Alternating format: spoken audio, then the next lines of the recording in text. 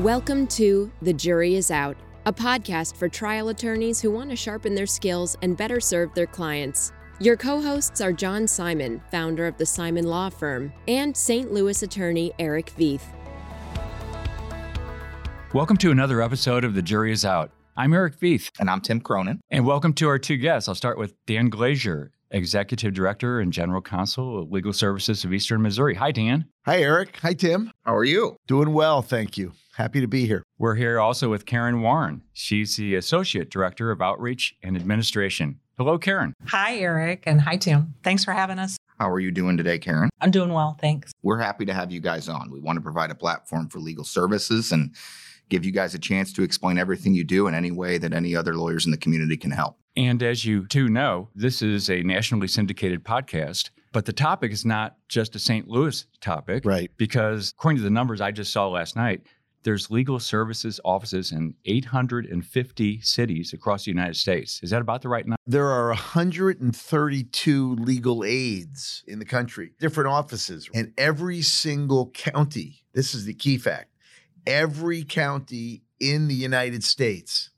has a legal aid office that services that county. And each of these offices provides comparable services and I assume faces similar challenges to getting the job done. I assume it's somewhat universal, or are there differences? No, I would say the challenges that legal aids face in general are pretty much universal. There may be some differences in the areas of law in which we each practice because that's based on what legal needs are identified in our client population. But for the most part, our challenges are all the same, which is trying to help individuals living with low income have access to the legal system for civil legal issues and having the challenge of having enough staff to meet those needs as well as financial resources. Yeah, in the legal services community, they talk about something called the justice gap. And the justice gap is very real. The justice gap is the need far exceeds the resources.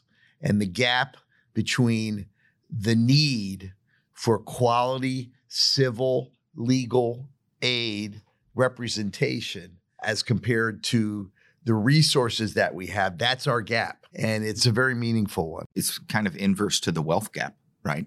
The people who are most in need of good legal services are those who are least able to afford it. Yeah. That's true. Nationally, really, the justice gap that Dan is mentioning, about 80% of persons living with low income or limited income, they do not have the ability to have their civil legal needs met. So that's 80% at a national level. When I think about the work that you do, I have to remember, what would it be like if my credit card is maxed out? I have $500 in my bank and I needed to pay my utility bills. I don't know what to do because I'm calling lawyers one after another and they're all saying, I'm sorry, but I don't have the bandwidth to help you for free. Well, and often the problem is being wrongfully evicted. And it's you don't know where you're going to sleep the next day. Yeah. Yep. The close to 100 staff that we have and around the country see every day life and death issues. We represent folks to get access to health care. That's life and death. It can be. We represent folks to get access to food stamps so they're not hungry, right? We represent folks who are survivors of domestic violence. That's life-threatening. And of course, Tim, you mentioned, wrongful evictions or being out on the street. It's very cold in St. Louis today.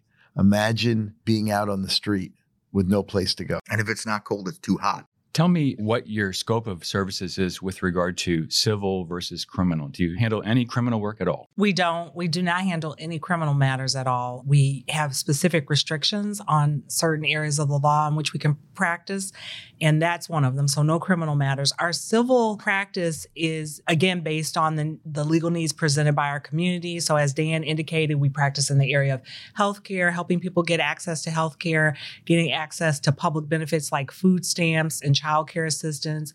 We handle consumer legal issues, housing issues, and as Tim mentioned, one of the main priorities of area that we're working on in housing right now is eviction defense work. We do advocacy on behalf of children with special needs in the education setting, so getting them access to the supported services they need in a learning environment so they can succeed.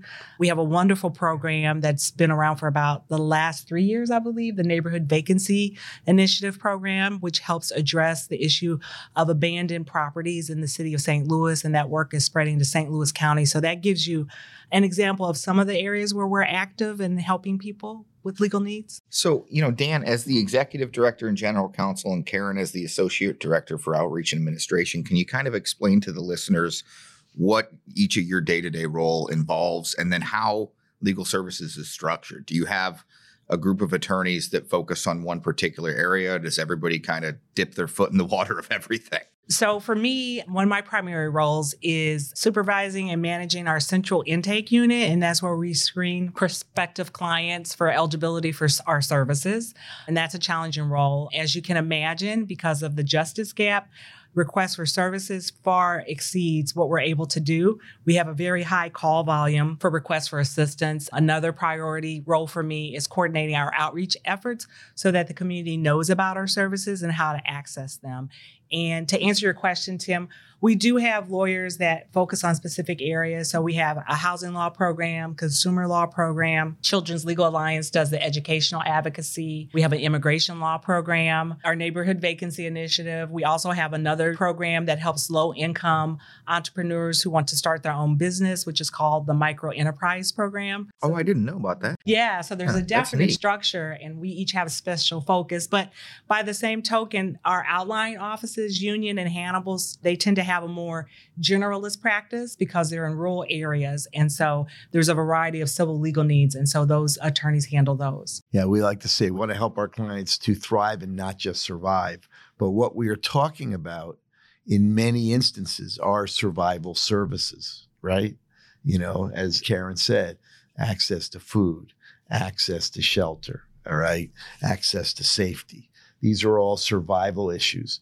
And then there are those issues that are foundational issues that allow our folks to thrive. Education. We're very proud of the work that we're doing for our kids to help them get the educational services that they're entitled to. There's many kids with special needs, and they need an advocate.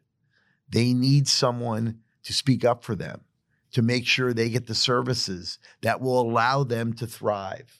And we do that in our Children's Legal Alliance program, in our education justice program. So it's survival, it's survive, it's thrive. And then, as Karren mentioned, and this is something, relatively new, we help our clients to strive, okay? Our micro enterprise program, we help. And the folks come in with the ideas. They have these ideas to start a business, the American dream, right? That's what they want to do, like we all do. And we help them with the help of volunteer lawyers to do the legal work so that their ideas, their inspiration of things they want to do can come to fruition, can happen. And so that's it. Survive, thrive, and strive. That's what we try to do at Legal Services of Eastern Missouri.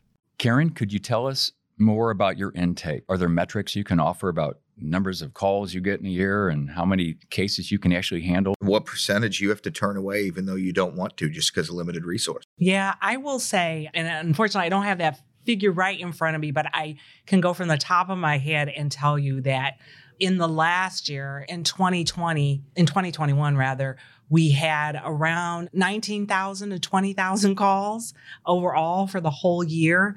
Generally speaking, we looked at numbers recently and we saw that we unfortunately had to turn away about 77% of the people who sought our help for assistance. I should qualify by saying for many people, legal aid we're it. I mean, they don't have a hope of trying to find a private attorney that can represent them or have funds. So a lot of people call us with issues that unfortunately are things that we would not be able to handle because of the priorities that we've set Some people, they might have a dispute with their neighbor. It could be like the neighbor's dog got into their yard. We do get these kind of calls, and we try to be helpful as much as we can.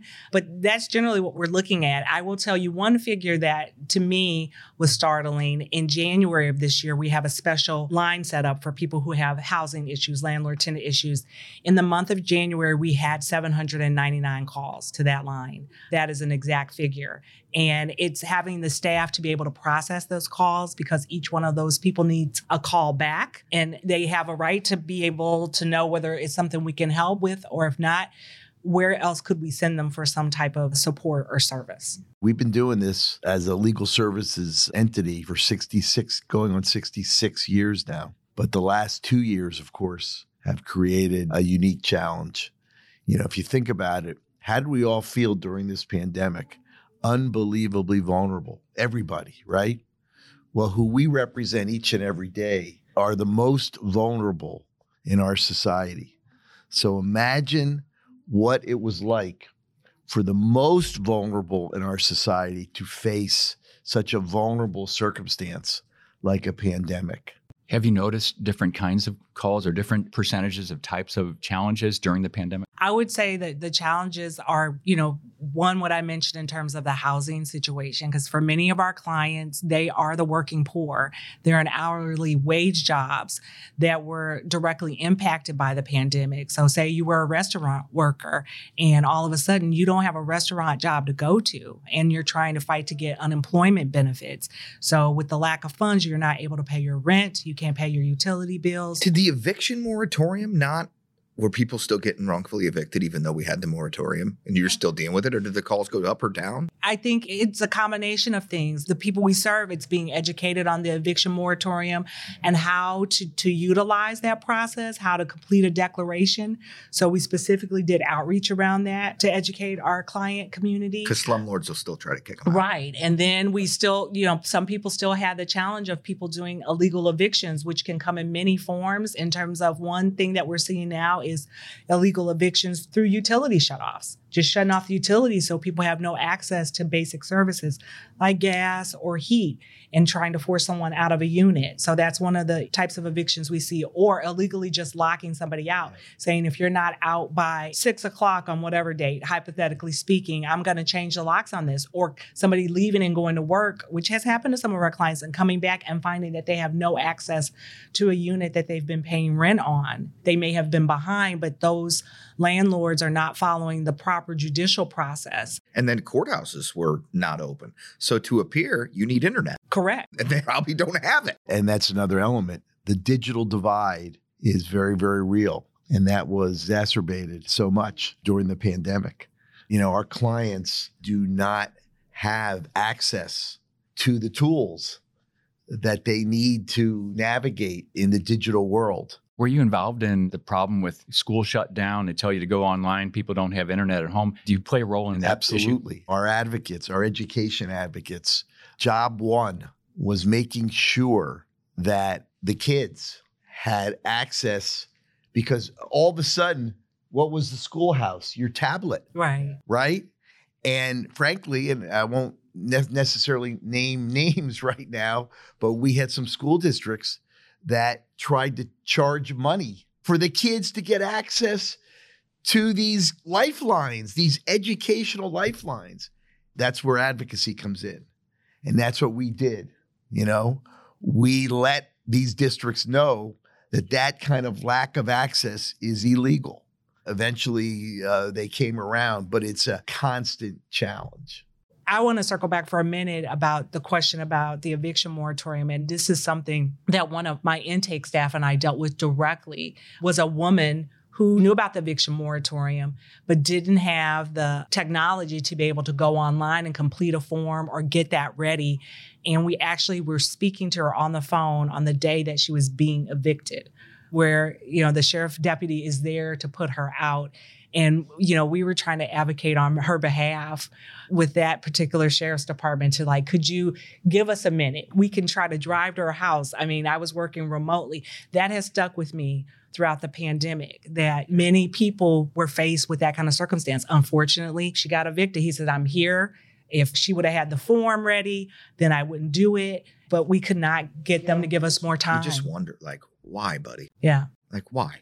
You know we can get the form filled out. Why are you doing this? Everybody's having a hard time right now, but you're doing this to somebody who's like especially vulnerable. Yeah. It bothers me. Things that are molehills to people with means become mountains for our clients. And it's a cascading mountain because, if you have a bill, okay, that you weren't able to pay and you get sued and you have to go to court, you may have to take off work to go to court. And if you take off work, you might get fired.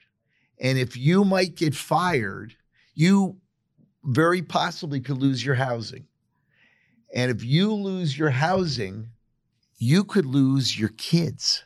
Or you can't pay a fine because you lose your job. And then you get held in contempt. And then you go to jail. And then you lose your kids. And it's just snowball. Right. People say, well, back in the Dickens days, there were debtor prisons. Well, you know what? It still exists, It's an economic imprisonment. Let's talk about how people can help. How many volunteer attorneys do you have that don't work at legal services but help out on a regular or semi-regular basis? And how much of a difference would it make if you could get a lot more? It's a wonderful part of our partnership to try to make a difference. We have the 40 lawyers in our 21 county area that we serve. Those are our staff. But, we've already talked about the justice gap and the great need. So the more skilled hands on deck, the better for our clients. So right now, we have a list of, over 400 volunteer lawyers in the greater St. Louis area. But understandably, some can devote, more time than others. Maybe one case a year and others. Yeah, but you know what? That helps. Yeah. That helps. That's one person's life who you might be changing. That's right. No, that's right. Because every case that you take, you have a chance of altering a person's life. And I think one of the barriers, Dan, is, as attorneys, we think I do what I do and I only know how to do what I do. If I tried to help you, like I wouldn't know what I'm doing. I would just screw it up. How do you help people to be able to learn how to do what you need them to do so that they might think that barrier doesn't exist? Well, number one, our staff, gets it that a volunteer lawyer reaching out with a question is extraordinarily high priority because we are there for you, the volunteer lawyer. We are there for them because we know they're there, you're there for our clients. So you get, our expertise. There's a tendency to think when you're getting a free lawyer, and by the way, I think we need to make it clear that if you are income eligible for our services, which is a percentage of the poverty rate in our community, you get a free attorney. You get us at no cost. And sometimes people think, you get what you pay for, all right? A free lawyer, oh man, what's that going to be? Well, I'm going to say no brag, just fact, but may we say this, okay? The reality is we at Legal Services of Eastern Missouri and the legal aid programs all across the country, all right? We are the poverty law experts. So the reality is, for the circumstance, the situation you are facing, you're getting the experts, all right? Now, when I say we're the poverty law experts, I also preface it by saying there's not an enormous amount of competition for that title, okay? But it's us. And we have great pride in the quality of people that we have working for us because you have to have the skill, you have to have the ability to relate to people, and you have to have the passion to do this work. That was absolutely what I was going to say next, is that you have to have the passion for this work. You have to have the passion for the clients that we serve. And, I guess I will venture and speak for Dan and myself by saying that's what's kept us in this line of work for so long. And Tim, to answer your question about volunteer attorneys, we're absolutely there for them. We do offer trainings on substantive areas where a lawyer may not be familiar. You don't just say, oh, you want to help, here's 5 eviction cases, good luck, thanks, bye. Right. We don't do that. We absolutely don't do that. I can remember a fond memory is working with one of our volunteer attorneys years ago, back when I managed our public benefits program, who agreed to take on a Social Security case. And he had never handled anything like that. And we were right there. I and the public benefits specialist were right there to walk him through like all of the steps. And he was able to handle that case, with our support. And I think it was a rewarding experience for all three of us because we got a chance to see him dive into an area that he wasn't familiar with. And we had the satisfaction of knowing that we had somebody great to help one of our clients. So it's a really great beneficial relationship all around, I think. There are lawyers that try cases, and then there are transactional lawyers, right? They never leave their office. Never leave their office. So because of all the help that we offer our volunteers, a transactional lawyer can, with help, do that kind of work, do courtroom work, all right? But in the last really 7 years or so, when we set up our micro enterprise program, where we help low-income entrepreneurs, as we talked about, start businesses, that is made for the transactional lawyer. Yeah. So now we have high quality, high satisfaction volunteer experiences for the transactional lawyer as well. It provides an opportunity to younger lawyers too. Less and less cases get tried. And more younger lawyers spend the first 10 years of their career and they'll never get to take part in a trial. And they might not be taking many depots. I mean, it depends where you're at. John had me trying a case the week I got licensed. But for so many younger lawyers, especially at like bigger firms, they don't get that experience. And it's an opportunity where they can not only be doing a good thing and helping people get some courtroom experience on the side that they're not going to get at their regular job. Right. I have the oath of licensing in front of me from Missouri, and it says that I will practice law to the best of my knowledge and ability and with consideration for the defenseless and oppressed. That's in the oath that we all take. And how many of us do that? Not enough. Let's say I realize, I do have not only, an urge to do this, but there's a duty to do this in order to be a practicing attorney. And I want to call you folks up and say, I'd like to make myself available, but I'm a little nervous and it's an eviction case and I've never handled one. Do you have like informational packets to help lawyers get up to speed faster or any like, online training, something like that? We do. We have some recorded trainings from one of our housing law attorneys who's been doing housing law for over 30 years. She's an excellent trainer. So that recorded training is available. She probably would even be available by phone to speak to someone and walk them through that. I was chatting with our volunteer lawyers program director prior to coming for the podcast, and he was saying we had a really good outcome with a younger attorney who took a landlord-tenant case right around the holiday season. And that attorney took that case on. I don't think that was an area that this attorney had practiced in before, but, got up to speed and helped our client from becoming homeless. So, those are wins all around for our clients, for younger attorneys who want to get trial experience, like you mentioned. And we've had some volunteer attorneys that have been with us on a longer term basis. We have one volunteer attorney who has a solo practice, who's expended a large amount of time helping us serve clients with unemployment matters, representing them on appeals, and then also training some of our staff internally on unemployment matters in the midst of the pandemic, when there was the pandemic unemployment assistance benefits and people having challenges accessing those benefits. The need is so great that the army, if you will, of folks committed to doing this kind of work, we band together and we work collectively. And so we have wonderful relationships with our law schools, with the clinic programs. And then interns in the summer, we have 50 or 60 interns working with us. And then during the school year, we have interns, all right? So very strong relationship with the law school institutions. We also work well with our brothers and sister public interest programs in our area. The ACLU, we co-counsel cases with them. We're all in this together. And shame on any advocate in the public interest arena who starts turfing on things, because the problem is too great. Our clients, the population we serve, they cannot afford that kind of back and forth, We strive very hard for that not to happen. And I think we all in the public interest community, advocacy community, prescribe to that, because our clients deserve nothing best. Those in need deserve nothing best than all we have. And when resources are limited, we work together and we do that.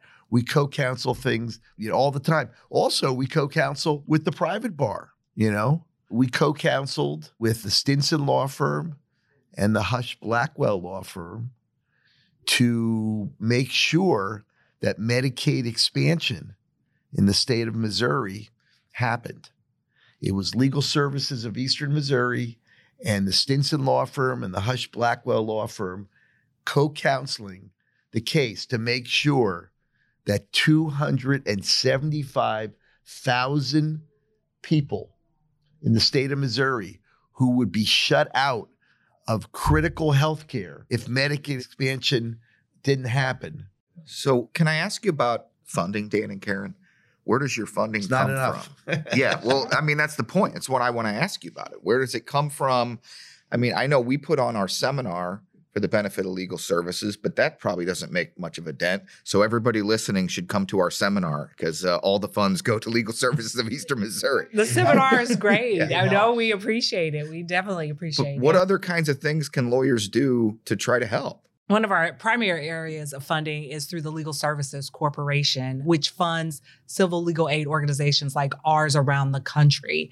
And that makes up about 27%, 30%. So it's federal funding. Federal funding, yeah. LSC gets appropriations from Congress, and in turn, they fund grantees like ours around the country. And then we also have funding from private foundations where we've applied for grants, private donors. Special events. Justice for All Ball, which for years has been sort of like lawyer prom.